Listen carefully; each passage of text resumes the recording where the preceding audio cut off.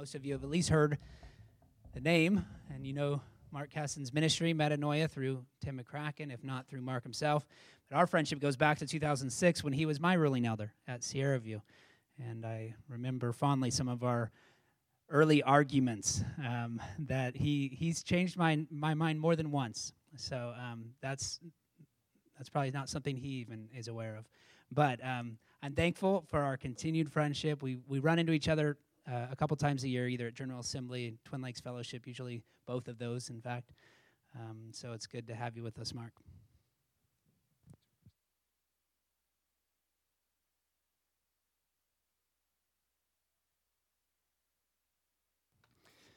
What Brad failed to mention is that there's usually a glass of scotch or three in our gatherings, but I do enjoy his friendship, and we have lots of good conversation at those events. If you want to open your Bible, we're going to be in Acts chapter 9. I did take some seminary classes. If you don't know, I was in prison for half my adult life, and I was blessed to take 4 courses from Westminster Theological, from a Reformed Theological Seminary. But I didn't take the class on how to name your sermon. And so I noticed that this morning it was Hammer Time. I think that's a good title for judges. But my sermon is basically just the conversion of Saul. And so let's read the word here and see what God has to say to us, shall we?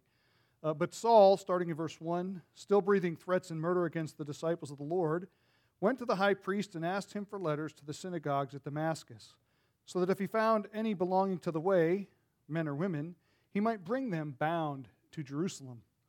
Now as he went on his way, he approached Damascus, and suddenly a light from heaven shone around him. And falling to the ground, he heard a voice saying to him, "Saul, Saul, why are you persecuting me?"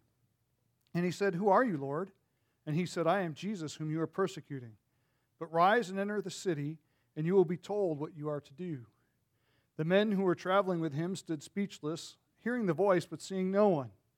Saul rose from the ground, and although his eyes were opened, he saw nothing. So they led him by the hand and brought him into Damascus. And for 3 days he was without sight, and neither ate nor drank. Now there was a disciple at Damascus named Ananias. The Lord said to him in a vision, "Ananias," and he said, "Here I am, Lord." And the Lord said to him, "Rise and go to the street called Straight, and at the house of Judas look for a man of Tarsus named Saul, for he is praying. And he has seen in a vision a man named Ananias come in and lay hands on him so that he might regain his sight." But Ananias answered, "Lord, I have heard from many about this man, how much evil he has done to your saints at Jerusalem. And here he has authority from the chief priest to bind all who call on your name." But the Lord said to him, "Go, for he is a chosen instrument of mine to carry my name before the Gentiles and kings and the children of Israel. For I will show him how much he must suffer for the sake of my name." So Ananias departed and entered the house, and laying his hands on him, he said, "Brother Saul, the Lord Jesus, who appeared to you on the road by which you came, has sent me so that you may regain your sight and be filled with the Holy Spirit." And immediately something like scales fell from his eyes, and he regained his sight. Then he rose and was baptized, and taking food, he was strengthened. This is the holy, infallible, and inerrant Word of God. So the context here, if you understand it, this man named Saul is not a really nice guy. In fact, one would say he's the first terrorist of the church. And if you think that language is too hard, go back up a chapter to chapter 8. Starting in verse 1, it says, "And Saul approved of his execution," meaning Stephen, the stoning. "And there arose in that day a great persecution against the church in Jerusalem, and they were all scattered throughout the regions of Judea and Samaria, except the apostles. Devout men buried Stephen and made a great lamentation over him. But Saul was ravaging the church and entering house after house and dragging off men and women and committing them to prison." So I want to get in your mind the type of man Saul was. A lot of times we look at people in the church and we think, okay, what kind of people are they? Who are these Christians that we're surrounded with? They're good Christian folk, right? That's who we are. We're good Christian folk. But who were they before they were good Christian folk? Well, for Saul of Tarsus, he was a scumbag, a dirtbag, an evil evil guy. I want you to get that in your heads. Just like if we were living in first century Jerusalem right now, Saul would come in here and drag you by the hair outside and take you to your execution. And he and his men would beat you along the way. That's who this guy is. When you read about Saul, it says not only was he ravaging the church, but look at verse 1 of our text. He was still breathing threats and murder. You can almost get the sense of this guy who's just every breath he takes is about killing Christians. What image does that put in your mind? Who do you come to think of when you think of Saul of Tarsus? Do you think of the Pope? Maybe 600 years ago, right? Maybe one of the executioners who was out doing his bidding, the people we would call the Spanish Inquisition, maybe one of those guys, going to put you on the rack and torture you. Or do you picture one of the modern-day ISIS men? The guys that are lopping the heads off of Christians. They line them up on the beach. You've seen the videos. And they chop off their heads. That's who Saul was. He was no friend of the church and no friend of God's. And so that's the first thing I want you to think about is God is in the business of saving his enemies, even those that are killing his people. How do you think about ISIS? Are you praying for their salvation? Or are you praying that they get wiped off the face of the planet with one bomb? I'd like to see him converted because look what God did with Saul. He wrote half the New Testament. He planted more churches than any church planter I've ever heard of in a short span of time. He was running churches all over the place. Praise God. That's what God can do. So I want to look at a couple of things. Drop down to verse 4. A very interesting principle here. Jesus appears to Saul on the road, blinding light. And he says, Saul, Saul, why are you persecuting my people? Why are you persecuting the church? No, that's not what he says, is it? He says, why are you persecuting me? There's a very important principle there. To persecute Christians is to persecute Christ. What does Jesus teach us in Matthew 25? He says that he's going to separate the sheep and the goats. And believe it or not, he's not going to do it based on whether you've read all of Calvin's commentaries and the Westminster Confession. No. He's going to separate the sheep from the goats based on whether he says, I was sick and you came to me. I was thirsty, you gave me a drink. I was naked, you clothed me. I was hungry, you fed me. I was in prison and you came to me. He said, Lord, when did we see you naked? When did we see you thirsty? And when did we do these things? He said, when you do it to the least of these, my children, or my brethren, you do it unto me. Interesting principle there. To bless Christians is to bless Christ. To ignore Christians is to ignore Christ. To persecute Christians is to persecute Christ. Why is that, brothers and sisters? It's because we are in Christ. We are members one another of his body. Not only are we brothers and sisters, but we are, according to the Apostle Paul, eyes and ears, right? Can the eye say to the ear, I have no need of you? No. We're all members of his body. And so what you do to a member of his body is what you're doing to him. That's why Paul later on writes, woe unto any man who brings a charge against God's elect. It's God who justifieth. God will not hold him guiltless who does that. And so think about it when we talk about other brothers and sisters of different denominations and different faiths. Let there be a little warning to us that we're talking about Christ. We have to be careful what we say and how we treat our brothers and sisters. Those claiming the name of Christ, those who are covered by the blood of the Lamb.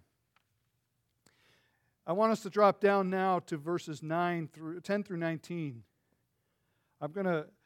These are some of the most beautiful passages of all of Scripture. For those of you who know me, you may know that Ephesians was my favorite book for a decade and a half probably. I lived in the book of Ephesians. I probably have read it 300 times easily. I've taught it multiple times, verse by verse. I love Ephesians, but in recent years, in the later years of my life right now as a Christian, I've been living in Acts and really studying the history. And what I found is there are little details in the Scripture that we often overlook, little tiny things that we can read through a passage and just read the history because Acts is history. And we might just read through it as though it's any other history, and we miss some of the things. But I want you to think about the conversation that goes on here and what happens with Ananias. He says, first thing Jesus says is Ananias, and I love this, here I am, Lord. He raises, like, here I am, right? It reminds you of the prophets in the Old Testament. If you think in Isaiah chapter 6, God says to Isaiah, who's going to go to this people? And Isaiah says, here I am, Lord, send me. And you'll hear that theme over and over again in the Old Testament. Here I am, Lord, send me. Here I am, Lord, send me. And Ananias says the same thing. Here I am, Lord. He doesn't say send me. He just says, here I am, right? Well, then what does the Lord say to him? He says, rise and go to the street called Straight at the house of Judas and look for a man of Tarsus named Saul. For behold, he is praying. And he has seen in a vision a man named Ananias coming in and laying his hands on him so that he might regain his sight. So first he's like, Ananias, yeah, here I am, Lord. I want you to go to this guy named Saul. And then his response is, hold on, Lord. Got the wrong guy here. I don't really want to go. I've heard about this guy. He's a terrorist. He says, Lord, I've heard from many about this man, how much evil he has done to your saints. Are you sure you want me to go to that guy? Really? Him? Doesn't that kind of sound like Jonah? You really want me to go to the Ninevites? Really, those people? I don't think so. Certainly you don't want me to go there.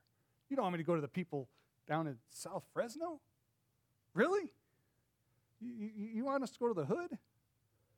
You want me to go to Tehachapi, to the prison? Really, Lord? No. Come on. Those people don't need the God. No, he says go. So I offer to you, it's okay to wrestle with God. God may tell you to go to a really hard place. He may go tell you to talk to a really bad guy. And it's okay to wrestle with it. But what does Ananias do? He goes. Even though he's afraid. Just think about this for a second. They're living in a different time than we are. They're living in a time when God appears to them on the road, when God appears to them in his room, Ananias.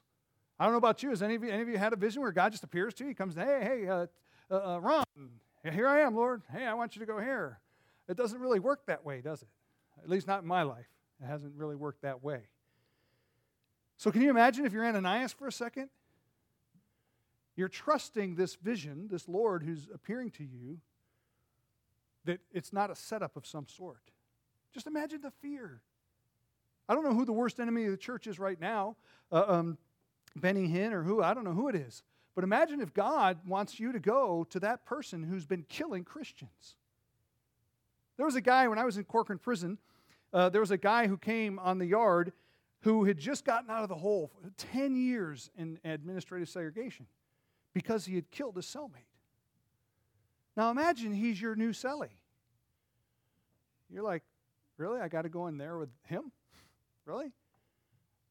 How's that going to be? How's that first conversation going to go? Talk about walking on eggshells, right? You know the man's reputation. Well, Ananias knows his reputation. I have to wonder sometimes, does Ananias know people that he killed? Were any of his family members in Jerusalem and persecuted? We don't know. The scripture doesn't say. But just imagine the fear that it takes. God's not telling him to go to Japan and minister in a nice place, or go to England and do a church plant in England or Australia. He's telling him to go to the biggest persecutor of the church there is, a man whose reputation precedes him for being a murderous, no good person. Go to that guy. And he answers the call. He goes. Now the next part of this passage, that verses 11 and 12, are two of the most comforting and fearful verses of all of Scripture. This is what he says. He says, rise and go to the street called Straight at the house of Judas. Look for a man of Tarsus named Saul. Isn't that beautiful? God knows what street you're on, what room you're in. He knows exactly what you're doing, for he is praying, and he has seen in a vision. That's how wonderful God cares for us. He knows exactly where we are and what we're doing. One of the catechisms says that the very hairs of our head are numbered, that not one of them falls to the ground without the heavenly will of our Father. That's how much he cares for us. We're of more value than many sparrows, and he feeds them. Jesus says, take no thought for the morrow will take thought for itself. Seek first the kingdom of God and His righteousness. All these things will be added to you. God loves us so much. He knows right where we are. That ought to comfort us to no end. But it's fearful too, isn't it? That moment that you're going to sin, you're going to do something you know you shouldn't. God knows right where you are. He knows right what you're doing. He's right there with you. Let that be a warning to us. That we're never alone. God is with us. That's who God is. You will be my people. I will be your God. That's the promise of the covenant, right? God is with us, Emmanuel.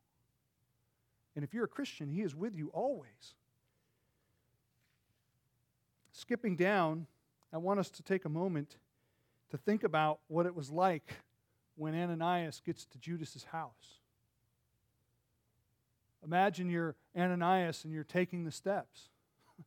If you're like me, you'd be hemming and hawing, you'd be questioning, is this really what God wants me to do? Are you, I might even have a little knife under my cloak or something just in case the guy turns on me, right? I want to be able to defend myself from this persecutor.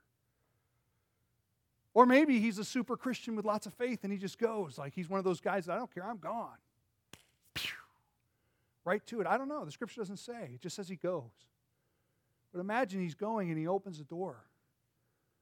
Now imagine for a second, you're not Ananias, you're Saul. Who knows how many Christians you've killed and hailed off to jail and been at their stoning? We know of Stephen, but there could have been hundreds. According to what Ananias says to Jesus, I've heard how he's been persecuting your people. So it wasn't just one, it was a lot. Maybe you had a vision, you still don't know who this Lord is. You know He's powerful enough to make you blind for 3 days, and you've been fasting and praying. And in your fasting and praying, you have another vision of this man named Ananias coming and laying hands on you, and you receive your sight.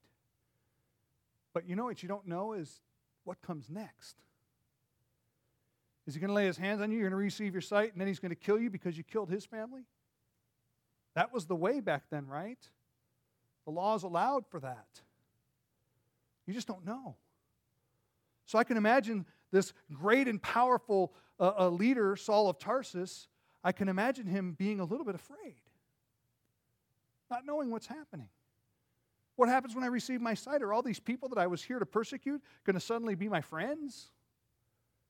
Is that really what happens in the church? You're here to persecute you one day, and the next day they become buddy. Hey, come on over and have a beer. I don't think that's what happens. Unless God's involved, which He clearly is. So Saul, he's there, and the most beautiful thing happens in verse 17. And laying his hands on him, the first word he says, brother. Imagine that. Imagine you are Saul of Tarsus, enemy of God's, enemy of the church, and a guy comes in and says, brother Saul. That just wipes away any fear you might have. It wipes away, this familial term wipes away any problem.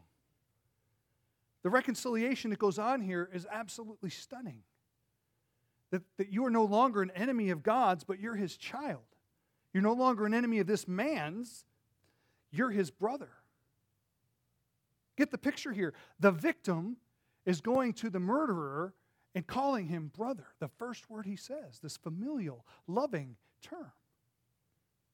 How is it that sometimes we can't get along in our own churches? We can't get along with our brothers and sisters in Christ, right? You know what I'm talking about. We don't get along sometimes.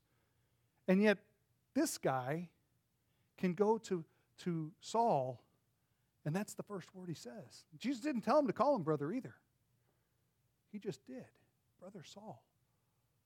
It's like the wall just melted away. And that's the ministry that God has, isn't it? Brothers and sisters, if you don't know, the gospel is not about God saving good people and making them better. That's not the gospel. The gospel is about God taking evil people and His enemies and making them His children. And He does that through the blood of Jesus Christ. And it's beautiful. I was an enemy of God's for 21 years. I hated God and I hated my neighbor. And one day God sent someone to preach the gospel and the Holy Spirit came into my heart and I was changed. in an instant, in a twinkling of an eye.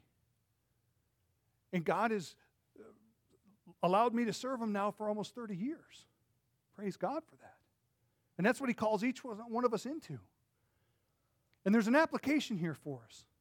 If you were converted as an adult, you were no better than Saul. You were a hater of God and a hater of your neighbor. But now, through the blood of Christ, you're an Ananias. And God is calling out your name. And like Ananias, you ought to say, "Here I am, Lord." And God is sending you out into this world, into these neighborhoods, into these places, to represent him as an ambassador for Christ. To be salt and light into your neighborhood, into your shopping center, into your grocery store, into your doctor's office, into wherever you go. We ought to be Ananiases looking for Sauls. How many of you have ever prayed a prayer like this? "Lord, bring me someone today I could share the gospel to. I would love to just tell somebody about Jesus. Just show me who it is." How many of you prayed that? Anybody pray like that? Seriously? Am I the only one? Come on, raise the hands. If you wanted the Lord to show you.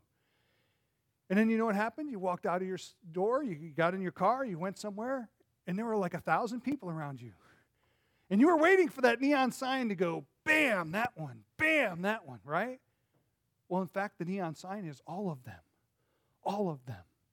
All of them need to hear the gospel. Every one of them, every one of the Sauls needs to hear about Jesus. They need to have a blinding light that comes from you who are light. They need to hear that God is in Christ reconciling the world unto himself. That's the gospel. That Jesus died for sinners and he rose again for their justification. It's a simple message. It doesn't take any guts whatsoever to tell somebody that, hey, you know what? Jesus died for sinners. Are you a sinner? And he rose again for justification. Do you need to be justified? It's very simple. We make it hard. It's not. And that's our job. That's what he's saving us for. To worship him and to tell other people about him. For the glory of his name, for the advancement of his kingdom. And I want to tell you, when God is advancing his kingdom, the very gates of hell will not prevail against it. And guess who the soldiers are? Us. We're the soldiers he's using. And the weapons of his warfare are not physical. They're spiritual. They're words. They're the Bible, the Scripture, the gospel of Jesus Christ that saves God's enemies and makes them his family. All for the glory of his name. Let us pray. Our great God and our Father, we do thank you and we praise you